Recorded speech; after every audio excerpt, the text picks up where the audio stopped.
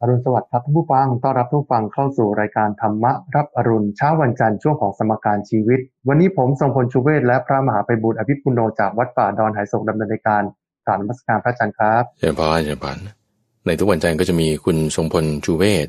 สัปดาห์เว้นสัปดาห์มาพบกับท่านผู้ฟังด้วยเพื่อที่จะนำเรื่องราวที่อยู่ในชีวิตประจำวันอาจจะเป็นข่าวสารหรือประเด็นอะไรที่น่าสนใจดูซิว่ามีประเด็นธรรมะอะไรที่จะสามารถนำมาปรับใช้กันได้ในสัปดาห์นี้เรามีประเด็นอะไรกันบ้างคุณสมพลครับประเด็นแรกเนี่ยพาทุกท่านไปต่างประเทศก่อนนะครับไปที่ประเทศเนปาลนะครับมีชายชาวเนปาลท่านหนึ่งครับชื่อนายซานุเชอปาครับสร้างสถิติการปีนเขาด้วยการพิชิตยอดเขาในโลกที่สูงเกิน 8,000 เมตรครบทั้งหมด14แห่งนะครับถือว่าเป็นสถิติที่ต้องจับตามองครับเพราะเขาบอกว่านายซานุเนี่ยเขาสามารถปีนเขาได้ด้วยตัวคนเดียวนะครับเขาสูง14ลูกสูงที่สุดในโลกแต่ละลูกเนี่ยได้ถึง2ครั้งนอกจากนี้นะฮะเป็นบุคคลคนเดียวในโลกที่ขณะนี้สามารถปีน14ภูเขาสูงที่สุดในโลกแต่ละลูกได้ถึง2ครั้งนะก็ถือว่าพอเขากลับมาเนี่ยได้รับการต้อนรับอย่างล้นหลามเมื่อเข้ามาถึงเมืองกาฐมาณฑุนะครับหลังจากที่สร้างสถิติปีนเขาแล้วก็เดินทางถึงท่าอากาศยานนานาชาติตริภูวันนะครับได้รับการต้อนรับด้วยการเต้นรำและเพลงพื้นเมืองแล้วก็ผ้าพันคอหลากสีนะครับเป็นเรื่องภาคภูมิใจอย่างยิ่งสำหรับชาวเนปาลนะครับอันนี้คือสิ่งที่เกิดขึ้นในต่างประเทศครับพอมาดูเรื่องนี้เนี่ยเราก็จะมาดูหลักธรรมะกันสักหน่อยนะครับทั้งหลายทั้งปวงเนี่ยคือบางสิ่งที่คนอาจจะคิดหรือว่ามองว่าไม่สามารถทำได้แต่ก็สุดท้ายเนี่ยมนุษย์ก็สามารถพิชิตได้เช่นเรื่องของการไปดวงจันทร์พระอาจารย์ไม่เคยคิดหรอกครับว่ามนุษย์เราจะสามารถข้ามไปดาวดวงหนึ่งได้แต่ก็เกิดขึ้นเมื่อหลายสิบปีมาแล้วใช่ไหมครับประเทศสหรัฐอเมริกาประเทศรัสเซียเนี่ยก็สามารถไปเหยียบดวงจันทร์ได้นะครับคือสิ่งที่เราไม่เคยคิดไม่เคยฝันว่ามนุษย์จะสามารถทำได้ทุกอย่างมนุษย์ทำได้ครับอาศัยด้วยความพยายามพระอาจารย์ครับเจริญพรข้อนี้ก็คิดว่าจะมีอยู่3ประเด็นที่น่าสนใจในประเด็นแรกก็คือชาวเนปาลเขาจะมีชื่อเสียงในเรื่องความที่ว่าอดทนก็จะมีกองทหารอยู่กองหน่วยหนึ่งที่จะเป็นอารักขาที่ทางด้านทหารอังกฤษเคยมาจ้างวานให้เป็นทหารรับจ้างในการไปรบอะไรต่างๆก็เรียกว่านักรบกุรคาซึ่งเป็นนักรบที่ทางจักรวรรดิอังกฤษเนี่ยได้มาจ้างเป็นในการอารักขาหรือเป็นทหารที่มีชื่อเสียงในความที่ว่าไม่กลัวตายสามารถที่จะทำหน้าที่มีความอดทนมีอะไรต่างๆได้อันนี้คือเป็นเรื่องราวที่เขาเล่ากันมาเนาะแล้วก็มีสถานการณ์ที่เกิดขึ้นหลายๆครั้งที่นักรบกุรคาเนี่ยสามารถที่จะแก้ไขสถานการณ์ได้ทีนี้ในเรื่องความเพียรในเรื่องความพยายามนี่อันนี้เราใช้เป็นตัวอย่างได้ในการที่จะทำสิ่งต่างๆที่คุณสมบูรณ์ว่าแม้ว่าจะเป็นการไปดวงจันทร์การปีนขึ้นไปในสถานที่ที่มันโหมไม่น่าว่ามนุษย์จะไปอยู่ได้นะแต่ก็ไปได้ครับนี่คือประเด็นที่1ว่าเราใช้เป็นตัวอย่างในการทำหาความพยายามก็ได้ทีนี้ประการที่2ที่คิดว่าเราจะได้จากเรื่องนี้ก็คือมีพราหมณ์คนหนึ่งที่เขามีวิชาในการที่จะเดินทางไปตามที่ต่างๆของโลกนี่คือในสมัยพุทธกาลนะแล้วเขาก็เคยใช้วิชาในการที่จะเดินทางไปเพื่อที่จะให้ไปถึงที่สุดโลกไปถึงที่สุดโลกโดยเว้นจากการดื่มน้ำกินอาหารเข้าห้องน้ำอะไรต่างๆเพื่อที่จะไปหาอยู่ว่าที่สุดโลกเนี่ยมันอยู่ที่ไหนสูงที่สุดลึกที่สุดไกลที่สุดดาวต่างๆนี่เขาไปเนาะเดินทางอยู่100 ปีวันนี้เขามาเล่าให้พระพุทธเจ้าฟังนะคนนี้นะเขาบอกว่าเดินทางอยู่100 ปีนะเว้นจากการกินจากการดื่มจากการนอนอยู่100 ปีอย่างเงี้ยก็ยังไม่ถึงที่สุดโลกเลยยังมีที่ไปต่อได้ตายในระหว่างทางพอตายในระหว่างทางแล้วเกิดเป็นเทวดามาหาพระพุทธเจ้าบอกที่สุดโลกเนี่ยมันไม่มีนะหาไม่เจอพระพุทธเจ้าจึงบอกว่าที่สุดโลกเนี่ยหาได้ในกายที่สูงวาหนึ่งกว้างศอกหนึ่งหนาคืบหนึ่งนี่แหละนี่คือที่สุดโลกอยู่ในนี้หมายความว่าถ้าเราจะไปหาข้างนอก อันนี้คือเป็นแง่มุมที่สองนะคุณสมบูรณ์ที่เราจะมองอีกมุมหนึ่งได้นะว่าถ้าเราจะไปหาโลกอื่นโลกดวงจันทร์เป็นอย่างนี้ดวงอาทิตย์เป็นอย่างนี้ดาวพุธเป็นอย่างนี้ต่างๆเนี่ยดาวพฤหัสเป็นอย่างนั้นอย่างนี้มันก็ยังมีดาวอื่นและดาวอื่นที่ไปต่ออีกหรือจุดสูงสุดของโลกสมมุติปีนี้ภูเขาเอเวอเรสต์สูงเท่านี้ปีถัดไปเนี่ยก็สูงเพิ่มขึ้นอีกประมาณสัก1 นิ้วนะเพราะว่าทางด้านธรณีวิทยาเนี่ยมันจะถูกดันขึ้นสูงขึ้นปีละประมาณ1 หรือ 2 นิ้วหรือจุดที่ลึกที่สุดในโลกตอนนี้เขาก็หาดูได้ว่ามันลึกเท่านี้ที่ต่อไปอีกบางทีเขายังสำรวจไม่เจอใหม่ก็ลึกแหล่งใหม่ไปอีกเขาก็เจอที่ต่อไปอีกคือการสำรวจข้างนอกนี่ไปได้ไม่มีที่สุดจบนี่คือที่หมายถึงสำรวจข้างนอกโลกอื่นสำรวจข้างนอกสถานที่อื่นไม่มีที่จบแต่ถ้าจะจบได้มีที่สุดได้มีที่จบได้นั่นคือสำรวจมาในภายในนั่นคือมาในกายของเราเรื่องนี้ยังรวมถึงความรู้ด้วยนะคุณสมบัติคือการเรียนความรู้เนาะว่าถ้าเราเรียนความรู้แล้วศึกษาออกไปภายนอกเช่นว่าคุณเรียนภาษาเรียนภาษาไทยเราก็จะคิดว่ามันก็มาเกี่ยวข้องกับภาษาขอมแล้วก็ภาษาบาลีงั้นฉันก็ยังไม่รู้ภาษาบาลีแล้วก็ภาษาขอมก็ไปเรียนภาษาบาลีภาษาขอมอีกทีนี้พอไปเรียนภาษาบาลีมันก็เกี่ยวกับภาษาสันสกฤตเราก็ยังรู้ว่าเราไม่รู้ภาษาสันสกฤตอีกเราก็ไปเรียนภาษาสันสกฤตอย่างนี้เป็นต้นนะต่อไปเรื่อยๆมันก็จะไม่จบหรือวิทยาศาสตร์คุณศึกษาด้านฟิสิกส์มันก็ไปเกี่ยวข้องกับเคมีฉันก็ยังไม่รู้เคมีเรื่องนี้ฉันก็ไปเรียนเคมีต่อศึกษาไปอย่างเงี้ยมันจะไม่จบไงมันจะไปได้เรื่อยๆเนาะแต่ว่าถ้าจะจบได้ต้องมาศึกษาในภายในเคยมีนักปราชญ์บัณฑิตท่านเขาทำความเปรียบเทียบไว้อย่างนี้ว่าเหมือนความรู้ของเราเนี่ยหรือการเดินทางของเราถ้าขนาดเท่ากับลูกปิงปองสมมตินะข้างในคือสิ่งที่เรารู้หรือเราเคยไปหรือเราเรียนมาข้างนอกคือสิ่งที่เราไม่รู้ใช่ปะเราก็ศึกษาความรู้เพิ่มเติมเดินทางไปที่ต่างๆเพิ่มเติมเราก็จะพบว่าเราก็รู้มากขึ้นจากเท่าลูกปิงปองมันก็จะใหญ่ขึ้นมาเป็นเท่าลูกเทนนิสอย่างนี้เป็นต้นข้างในคือสิ่งที่เรารู้หรือที่เราเคยไปข้างนอกคือที่เราไม่รู้ที่เราไม่เคยไปเราก็ไปต่ออีก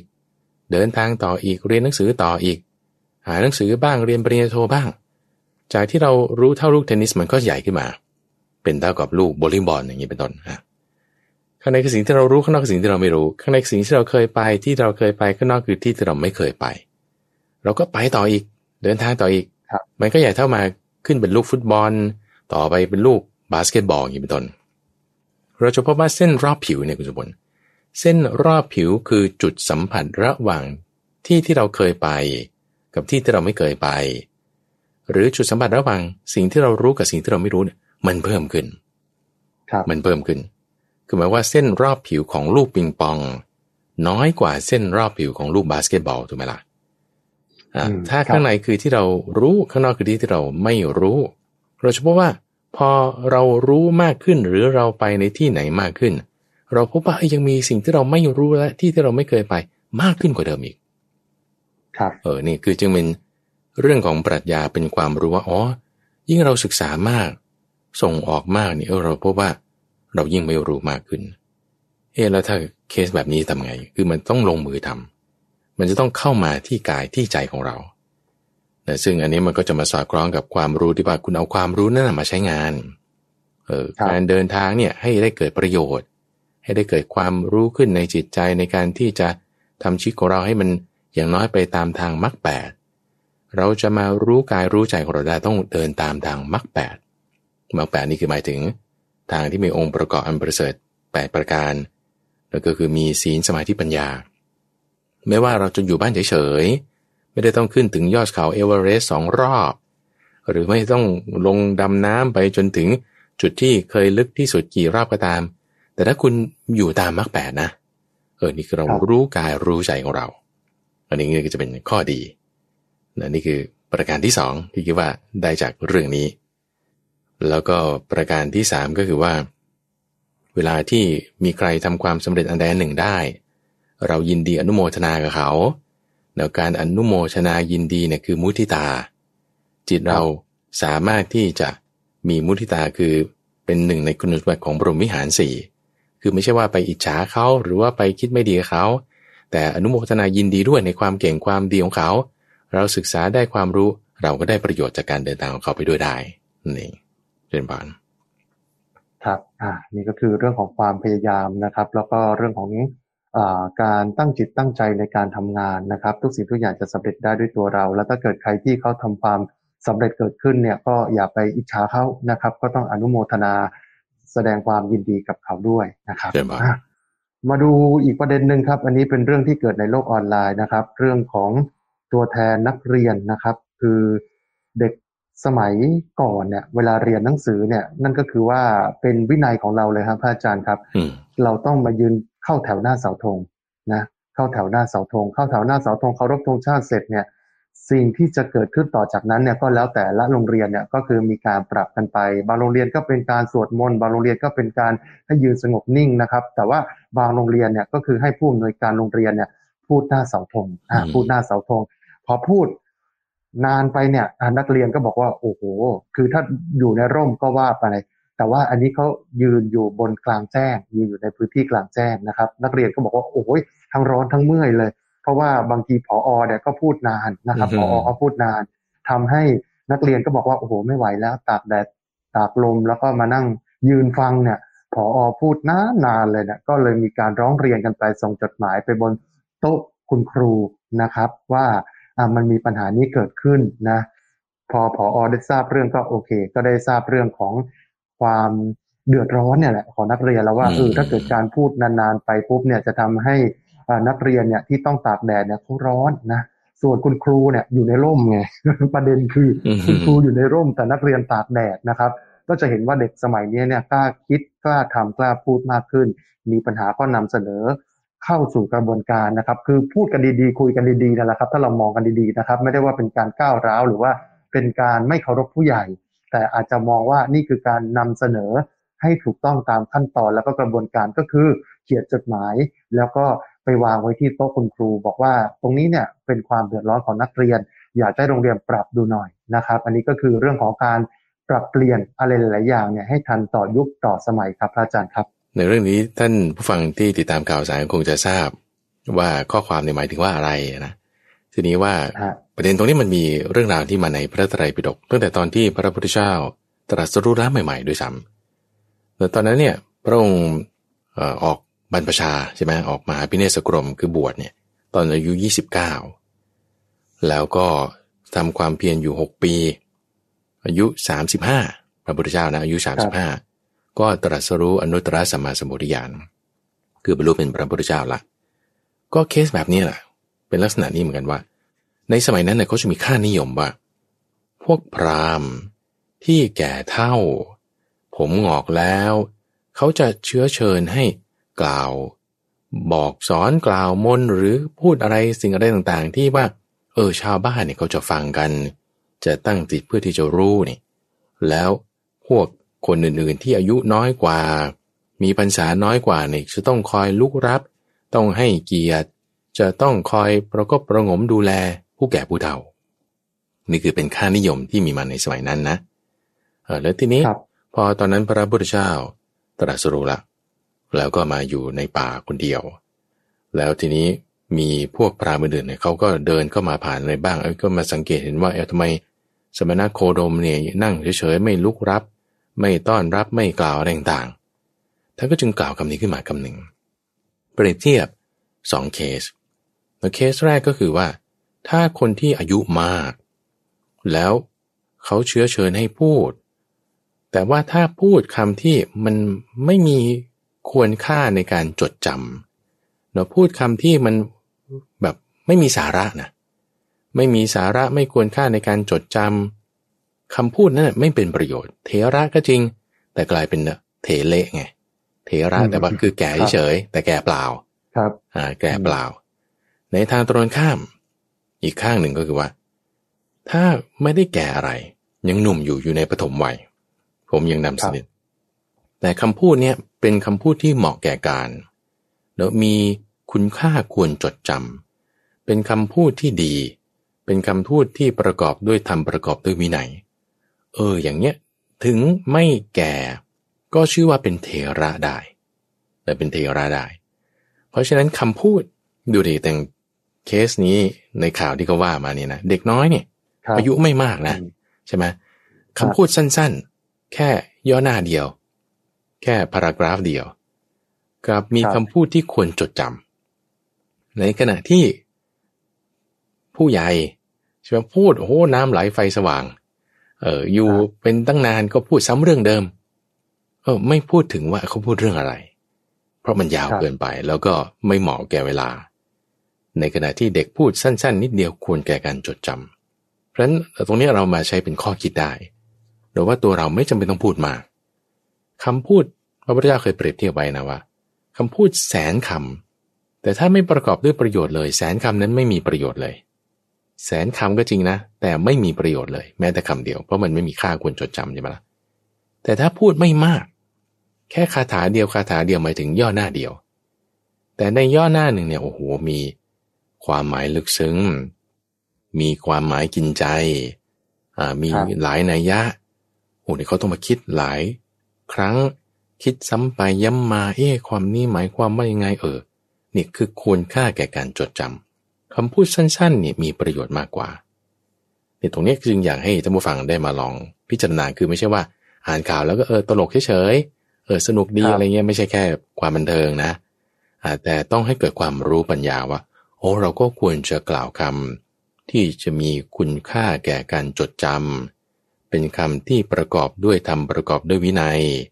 ถูกต้องตามเวลาถูกกาลถูกกับบุคคลการกล่าวคำแบบนี้ถึงจะดีคือบางคนจะคิดว่าสมมติเราประชุมกันอยู่ 4-5 คนไม่ว่าจะอยู่ในห้องประชุมหรืออยู่ในโต๊ะอาหารอย่างเงี้ยคิดว่ามันต้องพูดอะไรกันบ้างหน้าปล่อยมุกหรืออะไรเงี้ยแล้วคิดว่าคำพูดเหล่านั้นน่ะจะมีประโยชน์ไม่ใช่ว่าเงียบๆเป็นบรรยากาศมาคู่อย่างนั้นครับอย่างนั้นกลับว่าการพูดแล้วปล่อยมุกตลกเฉยๆไม่ได้มีคุณค่าอะไรกลับไม่ดีนะกลับไม่ดีสู้นิ่งๆเงียบๆดีกว่าแล้วถ้าจะกล่าวคำอะไรสักคำหนึ่งเป็นคำที่มีความหมายลึกซึ้งเหมาะแก่การเวลานั่นดีกว่าที่จะแบบว่าพูดเยอะๆแต่แบบมีแต่น้ำอย่างเงี้ยนะเนี่ยเราควรจะปรับเปลี่ยนคำพูดของเราคำพูดของเราก็จะกลายเป็นวาจาศิษย์ไงเป็นคำพูดที่แบบมีน้ำหนัก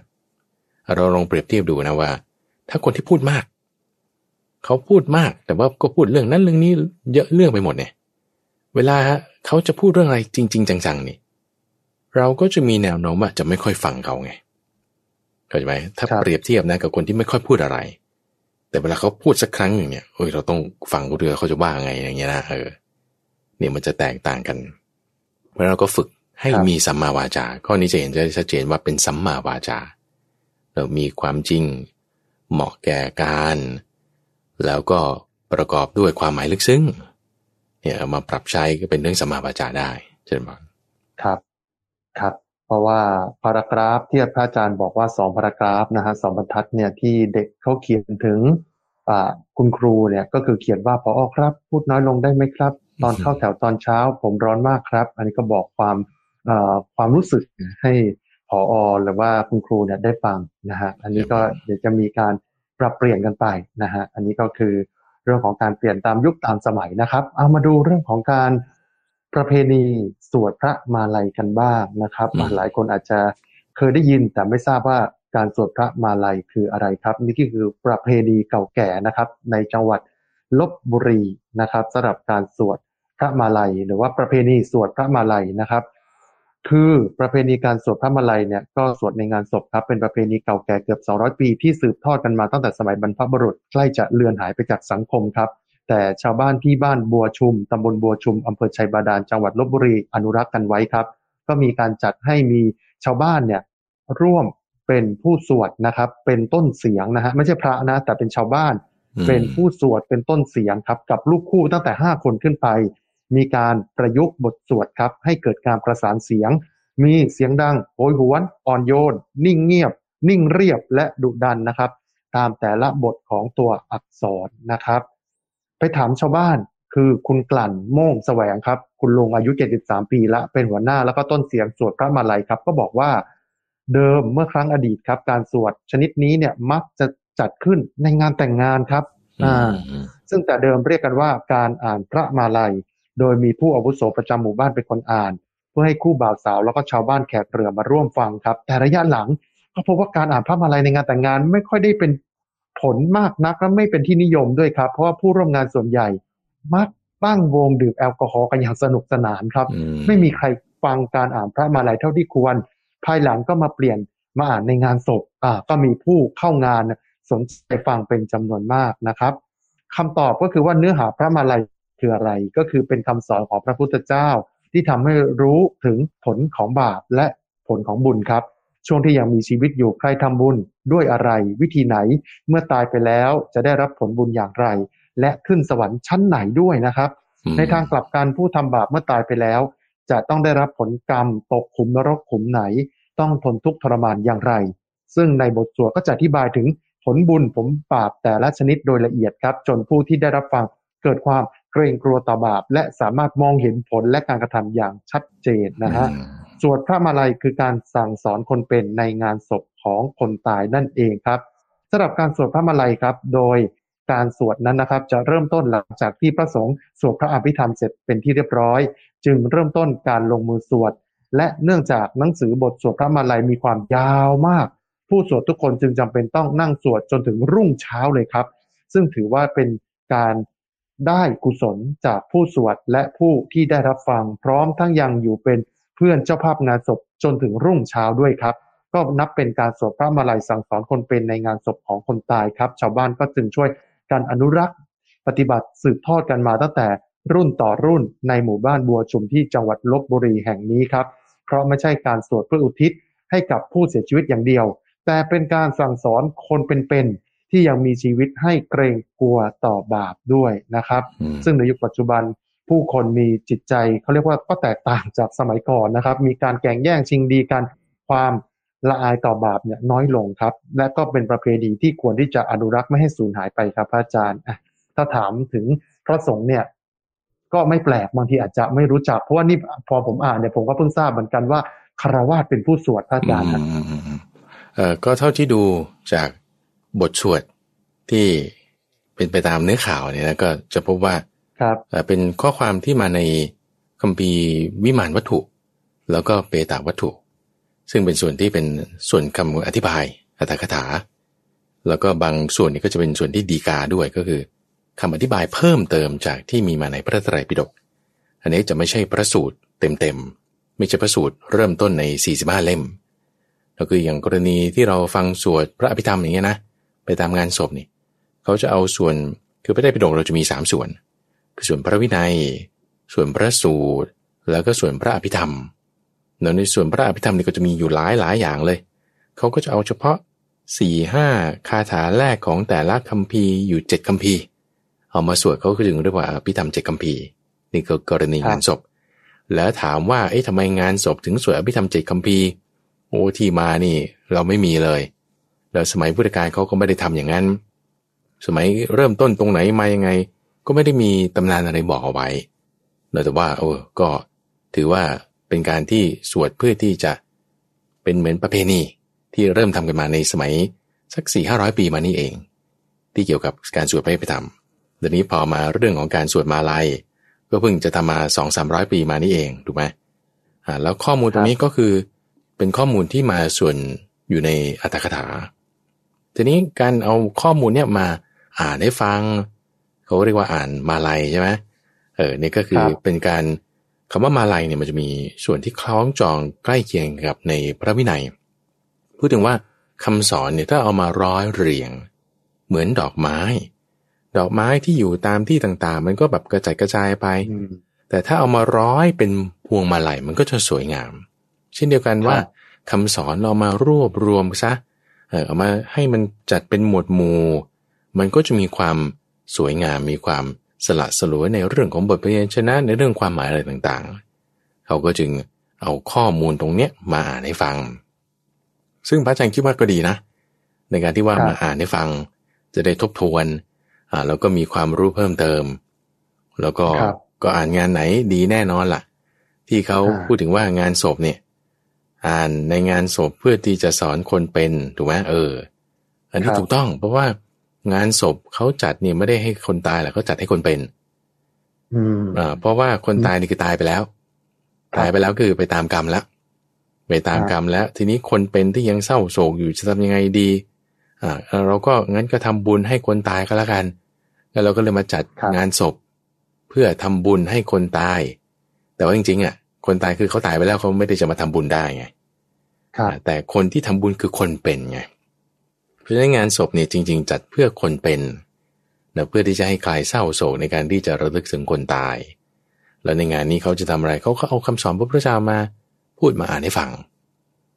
ก็เป็นการดีทำทุกวันยิ่งดีคุณสมบูรณ์อาจารย์ว่า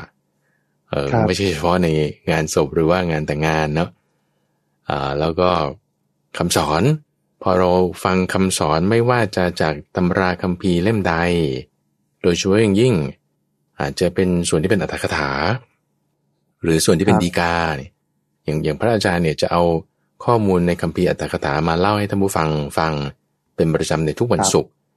ในช่วงของนิทานพรรณนานอกจากตำราตรงเนี้ยที่ผู้เฒ่าผู้แก่เขามาสวดงานพระมาลัยเนี่ยนะก็จะเป็นเรื่องเล่านี่แหละเทวดาคนนี้ทำอะไรมาถึงเป็นอย่างนี้อย่างนี้ก็จะเป็นเรื่องเล่าคือเป็นนิทานเป็นลักษณะของนิทานก็คือเหมือนอย่างที่พระอาจารย์เล่าให้ฟังในนิทานพรรณนาเวลาเราฟังนิทานเรื่องราวอะไรต่างๆเหล่านี้ที่เป็นคัมภีร์ในรุ่นหลังๆคำว่าคัมภีร์ในรุ่นหลังๆนี่หมายความว่าไม่ใช่พุทธพจน์จริงๆแต่เป็นเรื่องราวที่เขาแต่งเสริมเติมขึ้นมาเราจะต้องฟังให้ดีแล้วก็ให้เข้าถึงหัวข้อแม่บทประเด็นเรื่องราวนั้นๆได้เช่นว่าเล่าเรื่องพระศรีอริยเมตไตรตอนที่ไปเกิดเป็นชาตินั้นทำอันนี้มาไปเจอคนนั้นแล้วก็ไปเอาสิ่งนี้แล้วก็ไปทำสิ่งโน้นนี่คือเป็นเรื่องเล่าเป็นนิทานใช่ไหมทั้งหมดเนี่ยต้องการสื่อถึงประเด็นธรรมะอะไรบางครั้งต้องการสื่อถึงประเด็นเรื่องความเพียรเราต้องจับประเด็นเรื่องความเพียรได้บางครั้งต้องการสื่อถึงประเด็นเรื่องปัญญาเราต้องจับประเด็นเรื่องปัญญาให้ได้บางครั้งต้องการสื่อถึงความอดทนขันติเราต้องจับประเด็นเรื่องขันติให้ได้นี่คือต้องจับประเด็นคือแม่บทคือหัวข้อที่ท่านเทศที่ท่านสอนเรื่องเล่านั้นๆให้ได้ไม่งั้นเราจะหลงประเด็นคำว่าหลงประเด็นนี่คือหลงไปตามเรื่องหลงไปตามเรื่องราวโอ้โหนี่อภินิหารปานนี้เหาะเหินเดินอากาศคุยกับสัตว์ดำดินลงน้ำอะไรต่างๆโอ้มันเป็นเรื่องจริงอะไรต่างๆอันนั้นจะหลงประเด็นอย่าหลงประเด็นใช่มันจะเพลินไปมันจะลืมประเด็นเรื่องความเพียรเรื่องปัญญาเรื่องความอดทนลืมมันนั้นไปอย่าหลงประเด็นนี่คือเรื่องสำคัญเลยว่าถ้าเราฟังนิทานต่างๆที่เป็นคัมภีร์รุ่นต่อๆมาหรือฟังจากใครก็ได้ไม่ว่าหนังสือเล่มไหนนะที่อาจจะเป็นครูบาอาจารย์พระเจ้าประสงค์หรือจะเป็นคฤหัสถ์ผู้ชายผู้หญิงที่เขาแต่งหนังสือธรรมะหรือว่าแต่งแบบว่าเรื่องเกี่ยวกับnon fiction book อะไรพวกเนี้ยที่เขาจะแต่งเรื่องราวอะไรขึ้นมาเราก็ต้องจับประเด็นให้ได้ว่าเขาต้องการสื่อถึงอะไรกันแน่เราสื่อถึงอะไรกันแน่แล้วเราก็ไม่หลุดประเด็นนั้นเราถึงจะทำความดีได้ครับพระอาจารย์ครับเมื่อกี้พระอาจารย์ได้พูดว่าเรื่องของงานศพเนี่ยคือจัดให้คนเป็นไม่ได้จัดให้คนตายตรงนี้ขยายความสักนิดนึงครับเพราะคนมักจะเข้าใจว่า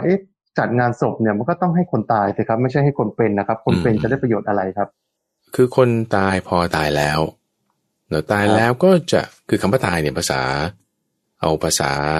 ที่พระพุทธเจ้าใช้นะท่านใช้คำว่าจุติหมายถึงเคลื่อนนี่คือตายเขาใช้คำว่าจุติไม่ได้แปลว่าเกิดเนาะพอเคลื่อนแล้วคือเรามักจะคุ้นชินกับว่าจุตินี่คือเกิดใช่ไหมไม่ใช่ชาตินี่คือเกิดเขาก็จะใช้คำว่าจุติจากชาตินั้นมาเกิดในชาตินี้ก็เลยคิดว่าจุติเนี่ยคือเกิดไงแต่คำว่าจุติคือตายจากชาตินั้นมาเกิดในชาตินี้คือเคลื่อนจากชาตินั้นมาเกิดในชาตินี้คำว่าจุติเนี่ยหมายถึงตายไม่จุติหมายถึงเคลื่อนโอเคมักจะใช้กับพวกเทวดาที่ไม่ได้มีกายหยาบที่เป็นกายละเอียดพอไม่ได้มีกายหยาบเวลาเคลื่อนคือตายมันไม่ได้มีซากอะไรที่ต้องเผาก็จะใช้คำว่าจุติ ทีนี้พอจุติแล้วคือเคลื่อนแล้วคือตายแล้วก็จะไปเกิดทันทีตามแต่เหตุปัจจัยของจิตขณะนั้นว่าจะไปก้าวลงในสภาวะแบบไหนครับอย่างเช่นว่าเอาไม่ต้องเอาชาตินี้ชาติหน้าก็ได้เอาคืนนี้หรือเมื่อคืนนี้อะเมื่อคืนนี้ถ้าเรานอนไปเสร็จปุ๊บแล้วเราก็ฝันสมมติฝันดีมากเลยนะคุณโยนฝันว่าเนี่ยได้ไปกินอันนั้นแล้วก็ได้ไปเจอคนนี้โอ้ยเขาพูดดีๆกับเราอย่างนั้นอย่างนี้งานอะไรที่วาดฝันไว้สำเร็จหมดทุกอย่างฝันดีเอาว่างั้นนะครับพอตื่นขึ้นมาปุ๊บเนี่ยแม่เราจะรู้สึกว่าวันนี้นี่มันดีจริงๆเลยเราจะอารมณ์ดีโอเคนะครับเราจะสบายใจโอ้เมื่อคืนฝันดีมากในทางตรงข้ามถ้าฝันร้ายโอ้เมื่อคืนฝันร้ายฝันว่าไปเจอคนนั้นแล้วเขาก็ด่าอย่างนี้แล้วก็เจอปัญหาอันนั้นแล้วก็ถูกฆ่าตายแล้วก็ตกอันนี้โอ้ตื่นขึ้นมาเนี่ยมันจะกังวลมันจะแบบว่ากลุ้มใจว่าทำไมเราฝันร้ายอย่างนี้นะอะไรเงี้ยนะอารมณ์นั้นมันจะติดมาด้วยแต่นี่คือตื่นแล้วนะไอ้ฝันเนี่ยไม่ใช่ของจริงนะเข้าใจไหมเป็นฝันครับแต่พอตื่นปุ๊บอารมณ์ที่เราอยู่ในฝันนั้นน่ะมันติดมาด้วยโอเคเช่นเดียวกันว่าพอคนตายนะตายคือเคลื่อนหมายถึงจากชาตินี้ตายแล้วสมองคุณจะไปคิดไม่ได้ละสภาวะจิตก็คือเกาะอยู่กับกายนี้ไม่ได้ละด้วยอำนาจหรือว่าไอ้พลังงานลักษณะสภาวะจิตที่ไม่รู้ละตอนสุดท้ายเนี่ยคุณเป็นแบบไหนจิตที่จะไปก้าวลงอันต่อไปเราคือเหมือนเปรียบเทียบเหมือนกับเราตอนตื่นขึ้นมาเนี่ยนะจิตของเราเนี่ยตื่นขึ้นมาเนี่ยมันยังก้าวอยู่ในกายของเรานี้อยู่มันก็จะมีอารมณ์นั้นติดมาด้วยเช่นเดียวกันว่าถ้าสภาวะจิตสุดท้ายของเราเนี่ยเป็นแบบว่ากังวลใจหรือโกรธหรือไม่พอใจในสภาวะต่อไปที่จิตนั้นจะไปก้าวลงเพราะจิตเนี่ยมันอยู่ตัวเดียวไม่ได้มันต้องมีนามรูปเป็นตัวเกาะเอาไว้จิตถ้าไม่มีนามรูปมันอยู่ไม่ได้ถ้าจิตออกจากนามและรูปคือกายของเราตัวนี้แล้วมันจะต้องไปมีนามรูปใหม่มันถึงจะอยู่ได้เหมือนเปลวไฟถ้าไม่มีเชื้อไม่มีออกซิเจนมันอยู่ไม่ได้เปลวไฟนี่นะมันต้องมีเชื้อมีออกซิเจนคือเชื้อนี่หมายถึงอย่างเช่นเทียนไขออกซิเจนก็คืออากาศมันถึงจึงจะติดเป็นเปลวไฟอยู่ได้จิตก็เหมือนกันว่าถ้าจิตไม่อยู่ในกายนี้ได้แล้วนามรูปมันอยู่กันไม่ได้ละตายละมันก็ต้องไปเกาะนามรูปแบบใหม่ซึ่งนามรูปแบบใหม่ที่ไปเกาะก็คืออยู่ที่สภาวะจิตสุดท้ายตรงเนี้ยว่าเขามีพลังงานเป็นแบบไหนมาถ้ามีพลังงานในลักษณะที่เกลียดโกรธก็จะไปอยู่ในสภาวะนามรูปที่มีความเกลียดมีความโกรธอยู่มากเช่นสัตว์เดรัจฉานสัตว์นรกเกลียดกันทำลายกันแข่งแย่งกันอยู่มากก็จะเกิดเป็นแบบนั้นเพราะจิตเป็นแบบนี้มาใช่ไหมแต่ถ้าจิตมีความให้ปันแบ่งปันมีความเอื้อเฟื้อเผื่อแผ่จิตที่เป็นแบบนี้นะเขาก็จะไปเกาะนามรูปที่มีลักษณะแบบนี้คือมีการให้ปันมีความเอื้อเฟื้อเผื่อแผ่มีศีลก็จะเป็นพวกสวรรค์พวกเทวดาอยู่ในสภาวะแบบนั้นที่มีนามรูปแบบนั้นเป็นส่วนมากหรือถ้าสภาวะจิตที่เราอยู่ตรงนี้มีเมตตามีกรุณามีอุเบกขาจิตที่เป็นแบบเนี้ยพอเคลื่อนออกจากนามรูปที่เป็นกายมนุษย์นี้มันอยู่กันไม่ได้ละแตกละจิตที่มีพลังงานแบบนี้ก็จะไปเกาะนามรูปที่จะมีลักษณะเมตตาอุเบกขาอยู่มากซึ่งในที่นี้คือเป็นพรหมเป็นพรหมก็จะอยู่ในชั้นรูปพรหมหรืออรูปพรหมคือโลกของเราเนี่ยมันจะมีอยู่3โลกนั่นคือสูงสุดนี่เป็นอรูปโลกรองมาก็รูปโลกแล้วก็กามโลกกามโลกนี่คือโลกที่มีตาหูจมูกลิ้นและกายก็จะมีสวรรค์แล้วก็มนุษย์แล้วก็สัตว์นรกสัตว์เดรัจฉานสัตว์นรกนี่ก็จะต่ำหน่อยก็จะมีความเบียดเบียนมีสภาวะของความโกรธความเกลียดความแข่งแย่งกันมากนามรูปแบบนั้นมนุษย์เทวดาก็จะมีการให้ปันมีศีลมีรู้จักแบบว่ารักษาของกันและกันให้เกียรติกันนี่ก็จะเป็นพวกมนุษย์กับพวกเทวดาแล้วถ้าเป็นรูปพรหมหรืออรูปพรหมก็จะเป็นลักษณะของเมตตากรุณามุทิตาอุเบกขามีนามรูปแบบนี้อยู่มากเพราะฉะนั้นหมายความว่าคนตายแล้วเนี่ยคือนามรูปนี้เขาอยู่ไม่ได้เลยใช่ปะเขาก็ต้องไปเกาะนามรูปอื่นจิตนั้นน่ะต้องไปเกาะนามรูปอื่น ก็คือไปเกิดแล้วไปเกิดที่ใหม่แล้วตามแต่ที่กรรมเขาจะพาไปแล้วเลยครับเขาจะคือจะไม่ได้มารอ7 วันแล้วก็50 วันแล้วก็100 วันไม่ใช่คือไปเกิดแล้วเลย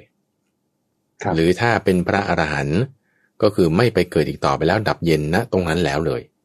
คือจริงๆถ้าเป็นพระอรหันต์เนี่ยดับเย็นไม่ต้องไปเกิดตั้งแต่ตอนที่บรรลุเป็นพระอรหันต์แล้วนั้นเลยอย่างพระพุทธเจ้าของเราเนี่ยเป็นอรหันตสัมมาสัมพุทธเจ้านะคือบรรลุอรหันต์ไม่ต้องไปเกิดแล้วตั้งแต่ตอนอยู่ใต้ต้นโพนั้นแล้วไม่ใช่ว่าอยู่ที่เมืองกุสินาราแล้วถึงจะค่อยแบบปรินิพพานนั่นคือก็เรียกว่าดับขันธปรินิพพานแต่กิเลสนิพพานนี่คือตั้งแต่ตอนอยู่ใต้ต้นโพแล้วทีนี้ที่บอกว่าคนตายแล้วก็ไปเกิดใหม่แล้วตามแต่กรรมที่เขาทำแล้วทีนี้ที่ทำไมเราถึงจะมามีคติว่าต้องจัดงานทำบุญเท่านี้วันเท่านั้นวันเพราะว่าในช่วงระหว่างที่หลังจากตายไปเอาเฉพาะส่วนที่คนเป็นก่อนนะคนเป็นก็คือว่าบางทีมีความเศร้าโศกอยู่ยังระลึกถึงคนตายอยู่ฉันยังไม่สบายใจว่าเขาตายแล้วเขาจะเป็นยังไงเราต้องพลัดพรากจากกันงั้นจะทำอะไรล่ะถึงจะคลายความโศกได้งั้นก็เอาความดีเข้ามา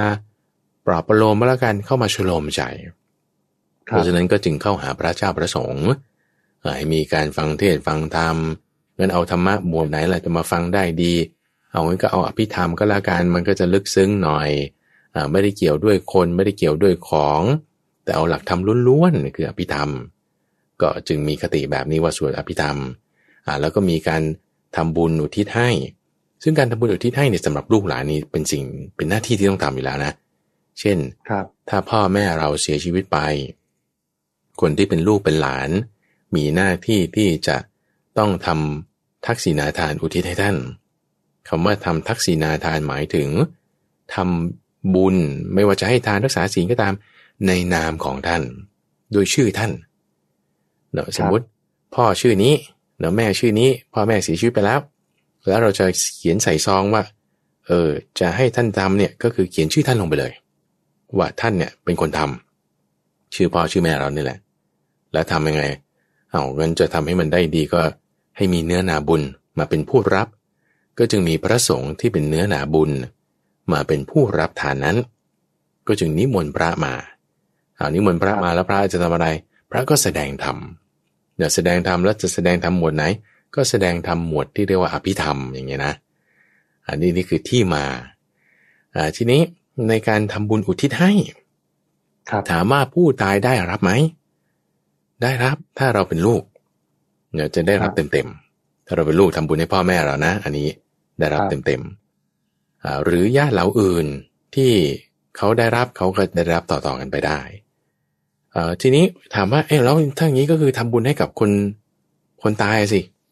คือคนตายเนี่ยตายไปแล้วก็ไปเกิดแล้วนะทีนี้เกิดแล้วที่ใหม่แล้วสมมติไปเกิดเป็นสัตว์นรกเป็นต้นสมมติแล้วด้วยบุญที่เราอุทิศให้เขาอาจจะเปลี่ยนแปลงจากที่มีทุกข์ก็อาจจะมีทุกข์น้อยลงจากที่มีสุขอยู่อาจจะมีสุขมากขึ้นเป็นไปได้แล้วด้วยบุญที่เราอุทิศให้เขาเพราะฉะนั้นมันก็จึงทำได้ไงว่าเราทำบุญอุทิศให้คนที่ตายไปแล้วอันนี้คือคนเป็นธรรมเนาะทำแล้วคือคนตายยังไงเขาก็ตามกรรมของเขาอยู่แล้วนะคุณจะเข้าใจไหมคือคนตายไปแล้วก็ไปเกิดใหม่แล้วตามกรรมแล้วทีนี้เขาจะมาร้องขอว่าทำบุญให้ฉันหน่อยเนี่ยคือเราจะติดต่อสื่อสารกันได้ยังไงคือบางคนอาจจะคิดว่ามาเข้าฝันมาบอกนั่นนี่คืออันนี้มันพิสูจน์ไม่ได้ในทางวิทยาศาสตร์ว่าเหมือนคุณโทรศัพท์มาบอกอะไรเงี้ยมันไม่ใช่แต่อันนี้คือเขารู้ได้เฉพาะตนเนาะคือรู้ได้เฉพาะตนหมายถึงว่าลูกหลานอาจจะคิดว่าพ่อแม่มาเข้าฝันให้ทำบุญให้นั้นนี่อันนี้คือเขารู้ได้เฉพาะตนมันก็จะเป็นเรื่องที่ไม่ใช่โดยทั่วไปแต่ว่าโดยทั่วไปคือว่าถ้าคนเป็นอยู่แล้วคุณรู้สึกเสียใจคุณรู้สึกแบบว่าไม่สบายใจในการจากไปของบรรพบุรุษเราทำบุญได้อันนี้ควรเพื่อให้เกิดความที่เราจะสบายใจได้เวลาเราระลึกถึงบุพการีหรือคนที่ล่วงลับไปคือพอเราระลึกถึงเขาเรารู้สึกไม่สบายใจใช่ไหมรู้สึกเสียดายรู้สึก แบบว่าเสียใจเอาเพื่อให้อย่างน้อยคลายความเสียใจเราทำบุญอุทิศให้เขาเวลาเรานึกถึงเขาเราก็จะมีบุญเนี่ยติดมาด้วยเราก็จะรู้สึกสบายใจไงนี่คือเพื่อคนที่ทำเพื่อคนเป็นแล้วคนเป็นมารวมกันทำความดีเราก็ได้ผลดีจากความดีที่เราทำนั่นเองใช่ไหมครับนี่ก็คือเรื่องของการจัดงานศพนะครับจัดให้คนเป็นไม่ได้จัดให้คนตายนะครับที่สำคัญคนที่ยังมีชีวิตอยู่เนี่ยก็ระลึกถึงผู้ตายแล้วก็เมื่อผู้ตายไปแล้วเนี่ยก็ทำบุญอุทิศส่วนกุศลให้โดยเฉพาะลูกๆนะครับในกรณีที่พ่อแม่เรายังมีชีวิตอยู่ก็ดูแลท่านอย่างดีที่สุดและเมื่อท่านจากไปแล้วเราก็อุทิศส่วนกุศลให้กับท่านนะครับทำให้ดีที่สุดในขณะที่ท่านยังมีชีวิตอยู่และทำให้ดีที่สุดแม้ท่านจะเสียชีวิตไปแล้วนั่นคือการทำบุญอุทิศส่วนกุศลให้กับท่านครับมาดูอีกประเด็นข่าวหนึ่งครับที่เกิดขึ้นนะครับในสังคมนะครับก็มีการแชร์กันต่อนะครับเรื่องของไรเดอร์นะฮะไรเดอร์หนุ่มเนี่ยเขาก็ทำงานเนี่ยในการที่จะส่งอาหารส่งนู่นส่งนี่นะครับแต่ในระหว่างรอลูกค้าเนี่ยเขาก็ไม่ย่อท้อครับใช้เวลาว่างให้เกิดประโยชน์นั่งทำการบ้านระหว่างรอออเดอร์นะครับก็ถือว่าเป็นสิ่งที่ชาวเน็ตให้ความชื่นชมแล้วก็บอกว่าโอ้โหนี่คือเป็นพลังบวกให้กับคนอื่นๆนะครับในการที่เห็นว่าโอ้โหมีเวลาว่างนิดเดียวเนี่ยก็ยังสามารถเนี่ยใช้ให้ก่อให้เกิดประโยชน์นะครับให้กับตนเองได้ครับอาจารย์ครับเชิญพรอันนี้เป็นลักษณะของอิทธิบาท4เลยเนี่ยตรงเป๊ะกับหมวดธรรมะเลยในข้อของจิตตะคือการใส่ใจอยู่ตลอดเวลาครับคิดดูมีเวลาว่างแค่5 นาทีคุณยังแบบว่าใส่ใจคิดถึงเรื่องนี้แล้วระหว่างขับรถเนี่ยคุณสมบูรณ์จะไม่คิดแบบว่าเขาจะต้องคิดถึงการบ้านว่าเฮ้ยก่อนที่ฉันจะมาจอดรถตรงนี้รอออเดอร์เนี่ยฉันคิดไปแล้วว่าฉันจะต้องเตรียมการบ้านมาทำเพราะฉะนั้นตอนที่เขามือถือพวงมาลัยแฮนดี้บิดขี่จักรยานยนต์อยู่เนี่ยนะในหัวเขาเนี่ยเขาคิดเรื่องการบ้านอยู่แล้วนี่คือจิตตะละนี่คือความเพียรละอยู่ตรงนั้นเลยนี่คืออิทธิบาท4แล้วคนที่มีอิทธิบาท4เนี่ยทำอะไรก็จะสำเร็จนี่คือท่านไล่มาเลยนะว่าเอาที่พระพุทธเจ้าสำเร็จเป็นสัมมาสัมพุทธเจ้าได้ก็เพราะอิทธิบาท4เอาที่ว่าท่านพระสารีบุตรสำเร็จเป็นอัครสาวกเบื้องขวามีปัญญาไม่มีใครเทียบเลยได้ก็เพราะอิทธิบาท4พระมหาโมคคัลลานะสำเร็จเป็นอัครสาวกเบื้องซ้ายมีฤทธิ์ชนิดที่ไม่มีใครเทียบได้เลยก็เพราะอิทธิบาท4แล้วถ้าท่านเจริญอิทธิบาท4เหล่านั้นแล้วโอ้ได้ปานเป็นพระพุทธเจ้าโอ้แล้วการเรียนหนังสือเรียนกศนเรียนปริญญาเอกของเรามันจะไม่สำเร็จได้ไงมันต้องสำเร็จได้นี่คือเห็นเป็นตัวอย่างได้แน่นอนว่าถ้าใช้อิทธิบาท4แล้วนี่คือแค่แง่มุมเดียวนะในการที่ว่ามีจิตตะถ้าเราจะดูว่าต้องมีความเพียรด้วยแน่ละแล้วก็มีฉันทะคือความใส่ใจความพอใจในการที่จะเรียนแล้วก็ไม่ขี้เกียจไม่เกียจคร้านคือบางคนเนี่ยพอใช้เวลาว่างเขาทำอะไรเขาก็รูด Facebook ไงเขาก็รูด Twitter Facebook ดูอะไรที่มันจะเพลิดเพลินไปแต่นี่เขาไม่ใช่เขาระลึกถึงเป้าหมายอย่างดีเป้าหมายตรงนี้แหละจึงมีความสำคัญว่าคุณจะตั้งเป้าหมายอะไรเอาไว้ถ้าเราตั้งเป้าหมายในความบันเทิงเราก็จะทุ่มเทเวลาของเราไปในสิ่งที่จะเป็นบันเทิงสิ่งที่มันจะแบบว่าไม่ได้จะเพิ่มคุณค่าในชีวิตของเรานะเพราะเราตั้งไว้ที่ความบันเทิงเป้าหมายตรงนี้จึงมีความสำคัญในกรณีของไรเดอร์คนนี้เขาตั้งเป้าหมายไว้ในความที่ว่าฉันต้องเรียนจบฉันต้องมีความรู้เป็นต้นเรียนจบมีความรู้คุณก็ใช้เวลาเจริญอิทธิบาท4ตามเป้าหมายนั้นตั้งเป้าให้ถูกแล้วเจริญอิทธิบาท4ให้ดีแล้วนี่เราจึงจะมีความสำเร็จได้ตั้งเป้านี่สำคัญนะเป้าหมายอะไรในชีวิตของเราอันนี้คือจึงเป็นหนึ่งในมงคลที่พระอาจารย์รันซิริอยู่ในทุกวันพุธเนี่ยในช่วงของการตั้งจิตไว้ถูกการตั้งจิตไว้ถูกก็คือหมายถึงตั้งเป้าหมายในชีวิตให้มีเราต้องมีเป้าหมายในชีวิตถ้าตั้งเป้าผิดเช่นว่าถ้าเราตั้งเป้าว่าเราจะเป็นโจรอันดับ1ของโลกอย่างนี้นะนี่ตั้งเป้าไปผิดตั้งจิตไว้ไม่ถูกหรือการตั้งเป้าเนี่ยมันจะมีอยู่2อย่างคือ1บางทีเราตั้งเป้าว่าฉันต้องประสบความสำเร็จในชีวิตเช่นมีเงินทองมากมายแล้วคุณจะทำไงถ้ากระบวนการวิธีไม่ถูกมันก็ไม่ดีไง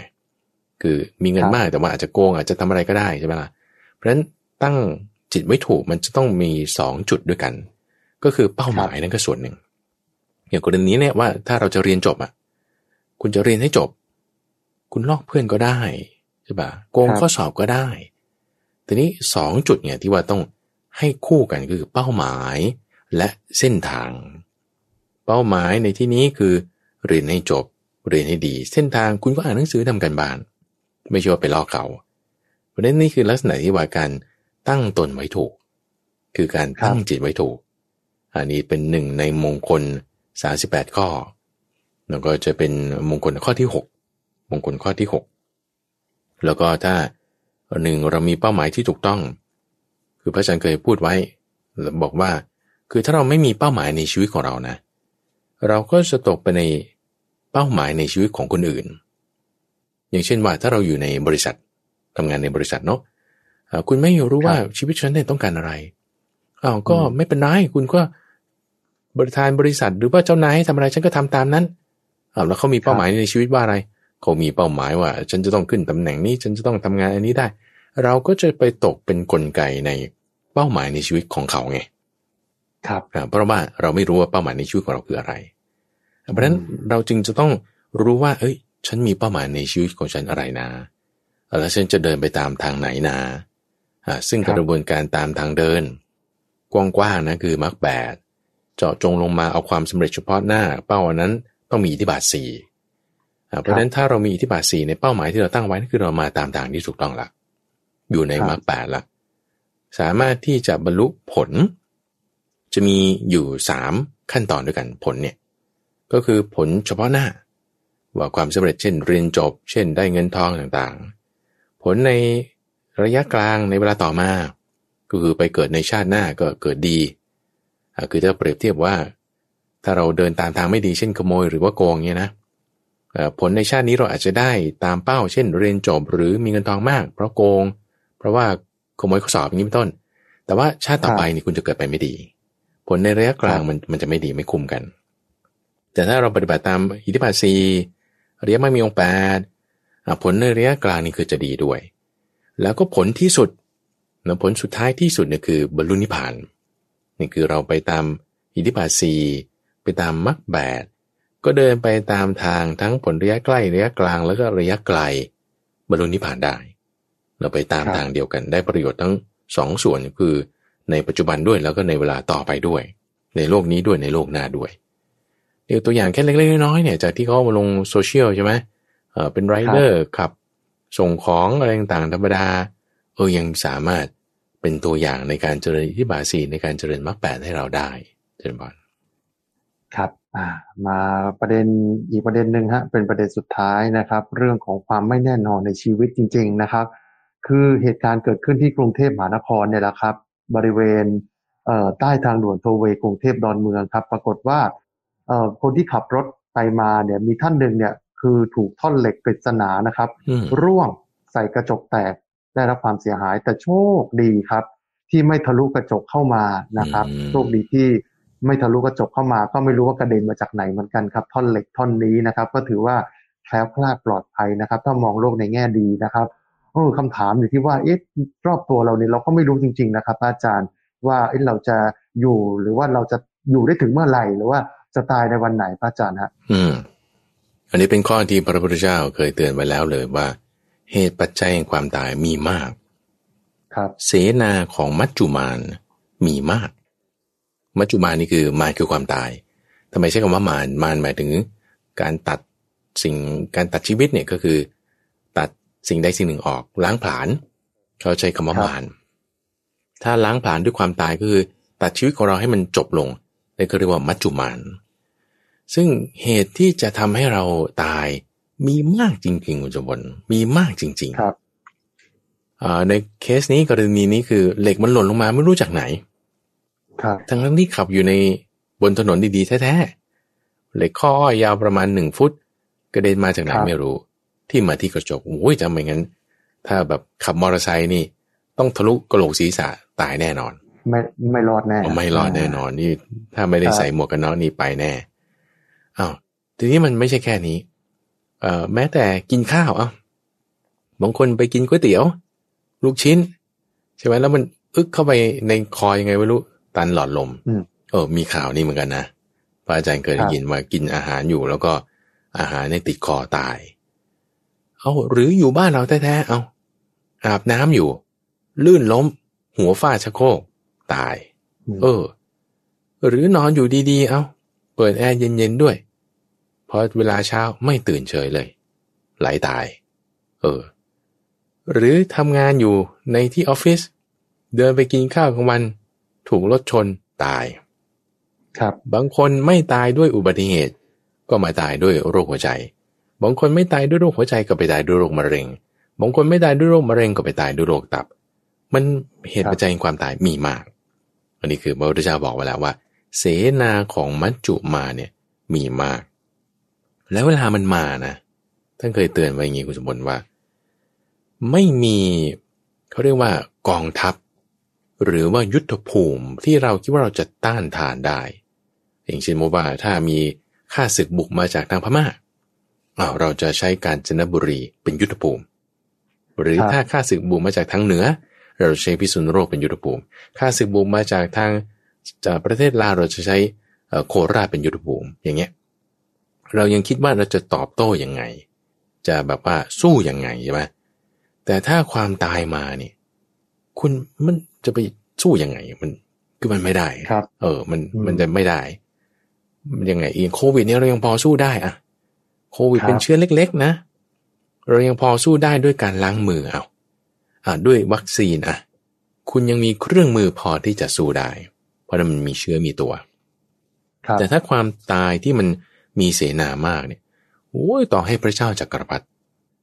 มียาดีที่สุดมีกองทัพที่ยิ่งใหญ่ที่สุดสู้ไม่ได้แล้วไม่ได้จะสู้ได้ด้วยการใช้กระบวนการทางการทูตคือต่อรองคุยกันดีๆนะเอาปีนี้อย่าพึ่งเอาอีก10 ปีก็แล้วกันก็ไม่ฟังหรือใช้เงินยัดเอาต่อรองใช้เหมือนประเทศไทยบางทีเราใช้เงินถุงแดงแล้วมาในการที่บอกว่าไม่ให้ถูกยึดประเทศอย่างเงี้ยไม่ได้ความตายมาถึงแล้วไม่สามารถต่อรองได้ประเด็นก็คือว่าแล้วเราจะทำยังไง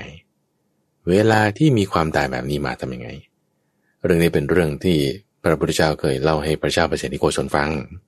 โดยเปรียบเทียบแบบนี้แหละว่าเสนาแห่งความตายมีมากเปรียบเหมือนภูเขาหินทั้งแท่งเลยนะ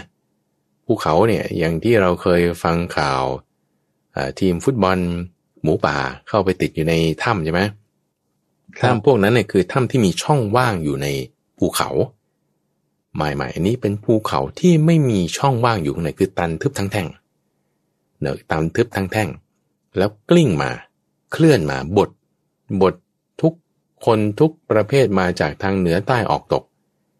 ภูเขาหินทั้งแท่งกำลังเคลื่อนเข้ามาสู่ตรงกลางตัวเราอยู่ตรงกลาง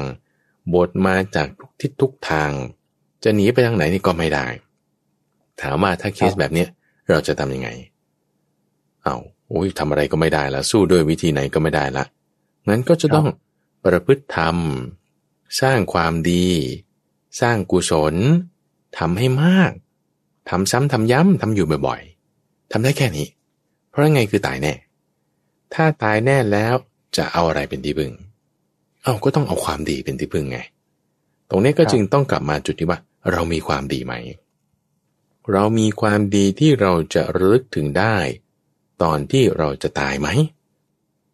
ถ้าตอนเราจะตายเราจะกังวลว่าคนนั้นจะเป็นยังไงทรัพย์สินนี้จะเป็นยังไงคนนั้นจะดีไหมวันนี้เราจะไปไม่ดีนะเพราะว่าสภาวะจิตที่มีความกังวลมันก็จะไปเกาะนามรูปที่ต้องมีความกังวลอยู่เสมอก็จะเป็นพวกเปรตนี่จะมีความกังวลอยู่เสมอมีความกลัวเป็นพวกสัตว์เดรัจฉานที่ตกเป็น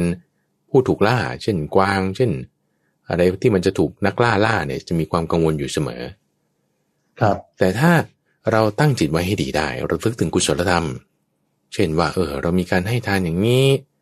เรามีการรักษาศีลอย่างนี้เราจิตเป็นสมาธิเป็นอารมณ์เดียวอย่างนี้สภาวะจิตที่เป็นแบบนี้ก็จะไปเกาะนามรูปเวลานามรูปของกายเรานี้อยู่ไม่ได้ก็จะไปเกาะนามรูปอื่นที่จะมีสภาวะของการแบ่งปันการให้ทานมีสภาวะการเคารพกฎระเบียบการเป็นมีศีลมีวินัย ก็เป็นพวกเทวดาหรือก็ไปเป็นพรหมไปเนี่ยตรงนี้จึงเป็นจุดที่ว่าถ้าเหตุปัจจัยความตายมีมากอย่างนี้แล้วนี่คือการเจริญมรณสติได้เลยการเจริญมรณสติไม่ใช่จะคิดถึงว่าเราตายแต่ต้องมีขั้นตอนที่สองว่าเห็นเหตุการณ์นี้แล้วโอ้ยเขาขับรถมาปานนี้ถูกเหล็กพุ่งเข้าใส่โอ้เหตุปัจจัยความตายมีมากโอ้เรามีความดีไหมถ้าเราตายไปแบบนี้เราจะไปดีหรือไม่โอ้เราต้องมาเร่งทำความดีนี่จึงเป็นจุดที่สองที่ว่างั้นเราก็มานึกถึงความดีกันละกันทำให้มากเจริญให้มากต่อให้ตายเลยนะต่อให้ตายเดี๋ยวนี้เกิดแบบว่าถ้าผู้ที่เขาขับรถตรงเนี้ยสมมตินะแล้วเขาเกิดแบบไม่รอดอย่างเงี้ยประกันจ่ายก็จ่ายไปไม่มีปัญหาแต่ถ้าจิตเขาตั้งไว้ดีนะเรามั่นใจได้เลยว่าผู้ที่เสียชีวิตไปนั้นไปดีแน่นอนเป็นการตายที่ไม่สูญเปล่าเป็นการตายที่ไม่ควรตำหนิแต่เป็นการตายที่ควรยกย่องเพราะว่าเขาระลึกถึงความดีได้ไงนี่จึงเป็นเรื่องที่คิดว่าเป็นอุทาหรณ์ได้ว่าเราตั้งจิตไว้ความดีแล้วตายหรือไม่ตายเนี่ยมันไม่สำคัญเท่ากันกับว่าคุณสามารถตั้งไว้กับความดีได้ไหมหมายความว่าถ้าสมมติเราไม่ตายนะแล้วเกิดรอดมาแล้วก็ด่าคนนั้นว่าคนนี้ทำจิตแบบว่าไม่เป็นกุศลล่ะโอ้ยรอดมานี่กลับทำชั่วมันไม่ดีเลยนะเข้าใจไหมสู้ว่าถ้าเปรียบเทียบแล้วตายแล้วตั้งจิตไม่ดีได้การตายนั้นไม่สูญเปล่าอย่างที่ว่านั่นเองเช่นบานครับทั้งหมดนี้นะครับเป็นเรื่องราวนะครับที่นำมาฝากทุกผู้ฟังครับในรายการธรรมะรับอรุณช่วงของสมการชีวิตนะครับอย่าลืมนะครับทำความดีละเว้นความชั่วนะครับสิ่งที่เราได้รู้ได้ทราบได้ฟังเนี่ยสิ่งที่สำคัญก็คือว่านำสิ่งที่รู้สิ่งที่ฟังสิ่งที่ทราบนำไปปฏิบัติครับเอาละครับวันนี้เวลาของทางรายการธรรมะรับอรุณหมดลงแล้วผมทรงพลชูเวศและพระมหาไพบูลย์อภิปุโนจากวัดป่าดอนไหโศกลาท่านฟังไปก่อนพบกันใหม่ในครั้งหน้าสวัสดีครับเชิญบาน